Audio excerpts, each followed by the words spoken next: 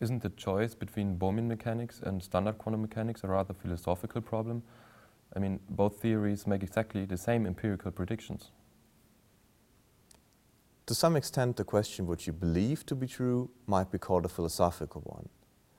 But that is not the way we do physics, and not the point at issue here.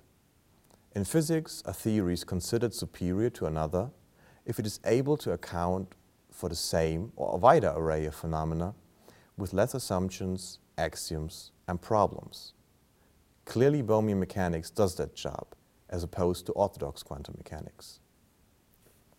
Moreover, it is crucially important for the further development of a theory and for the unification with other incompatible theories to fully understand the structure of a physical theory, and most of all, to know what it is about. This is one of the main merits of Bohmian mechanics.